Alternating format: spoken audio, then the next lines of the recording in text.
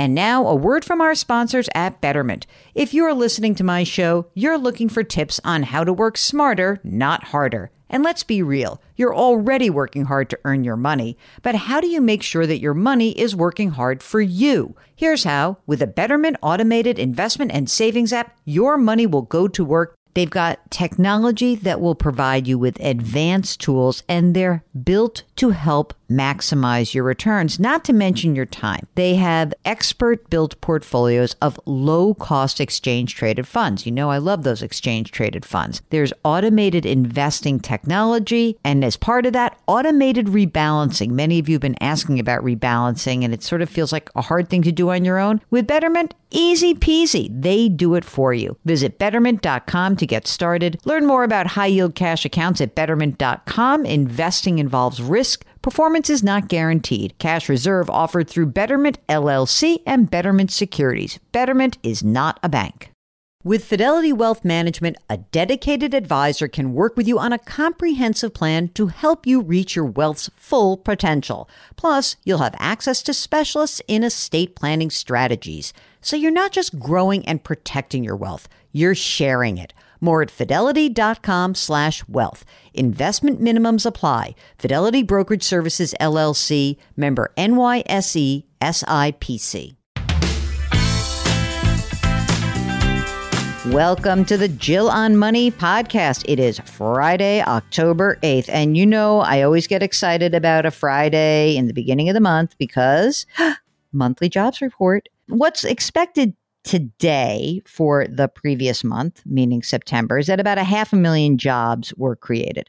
That would be good because the month before, August, was a pretty rotten month, just over 200,000 jobs created. The unemployment rate should be drifting around, 5.1, 5.2%. Some of the things that I am keeping an eye on for this report specifically, I'm trying to focus on leisure and hospitality because obviously with the Delta variant, there was a big fall off in job creation in that sector back in August. Then the next thing I'm going to be looking at is how many people are going back into the workforce, because it's amazing to me, but we have 3 million fewer jobs than we did before COVID. So we want our labor force to get built up.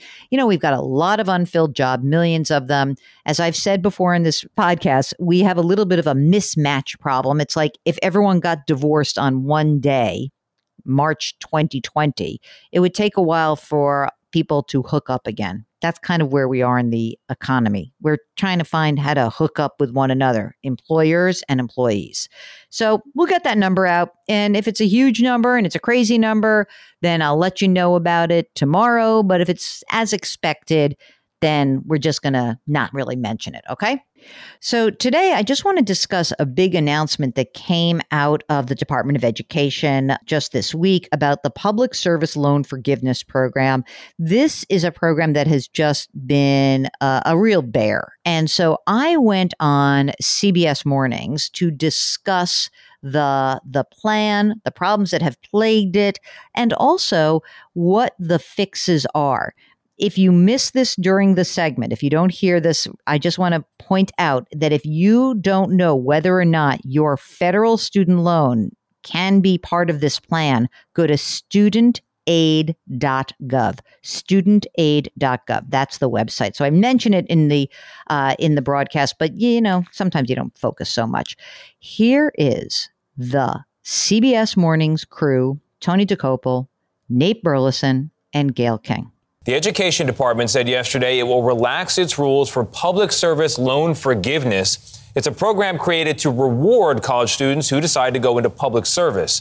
Their student debt is erased after they make 10 years of on-time, consistent payments.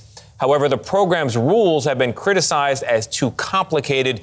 CBS News business analyst Jill Schlesinger is with us now. Jill, good morning to you. So this was meant to help people, but it wasn't helping people. What's changed now? Well, since 2007, the inception of this plan, it has been notoriously difficult to navigate, complicated, opaque. And in fact, 90% of the people who actually applied got rejected. And that meant that only 5,500 borrowers got that student debt wiped clean. Wow. Now, with these new rules, The government is saying that they're hopeful that 550,000 more people will be in the plan. What made it so complicated? Was it the paperwork? So it was not just paperwork, but, the plan was created so that anyone who was, say, a teacher, a nurse, a service member, someone who worked at a nonprofit, you had to have that first part, you had to be full-time. But then there was this other couple of hurdles. One was that you had to make continuous payments for 10 years. Some people missed a payment here and there. New servicers came in.